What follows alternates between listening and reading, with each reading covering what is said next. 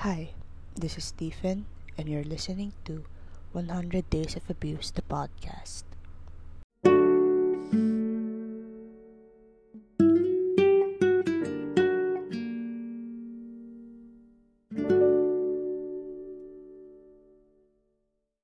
This week, I was given a lot of hands on experience.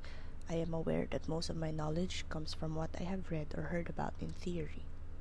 Now that I have actual experience in something that I have only heard about for so long, I can safely say that the real world isn't all that different. We are all human. Consequences are bigger.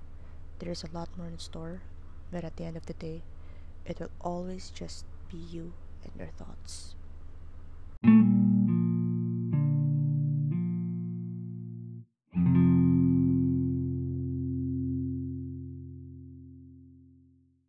Day 17. Caitlin is moving to another dorm. I asked Uncle Dexter about this, and all he said was, just give it to her. Honestly, they're spoiling her to no end. I wrote this on the 6th of May, 2019.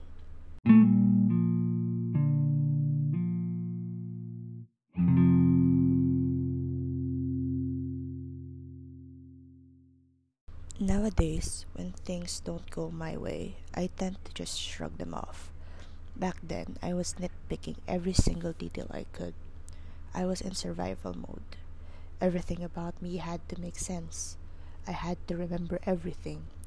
I had to be the smartest person in the room. Gone are those days.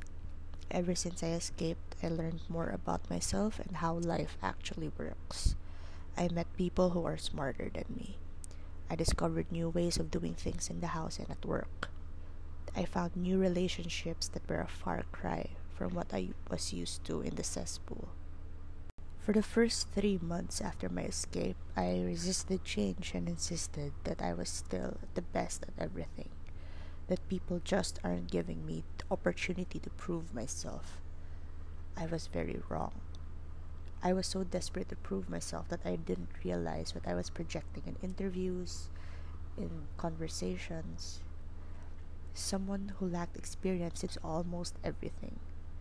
Theory was good, but without experience, I am nothing. So I stopped being desperate. I stopped trying to prove myself. Nonchalance took over my life. I knew who I am and what I am capable of. I used what I actually know and experience as my strengths. I became honest as to what I feel. I wasn't bullshitting anyone, and I wasn't bullshitting myself. Took me a long time, but I finally got here. My narc's nonchalance is different, as it affects them, and it affects me and Caitlin most of all. Theirs stem from the fact that they don't want to lift a finger to help discipline Caitlin, but do everything in their power to stop me from living. Do you see the difference? Again, I want to mention Jack Manson's book, The Subtle Art of Not Giving a Fuck. It will open your eyes to a whole new way of thinking. It was how Morgan and my new family was teaching me to live. I was just too high up on my horse to realize it. If you can, read and understand it before it's too late.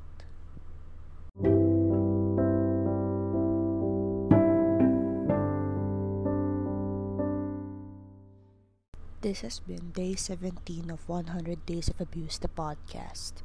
For any questions or messages, you may contact us via Facebook, Twitter, and Instagram at 100 Days of Abuse, one word, or via email at 100daysofabuse@gmail.com. My voice message link is in the description of this podcast. That is all for this episode. Tune in next week for day 18. Remember, Black Lives Matter. Trans rights are human rights. Activism is not terrorism. Wear a mask. Stay safe.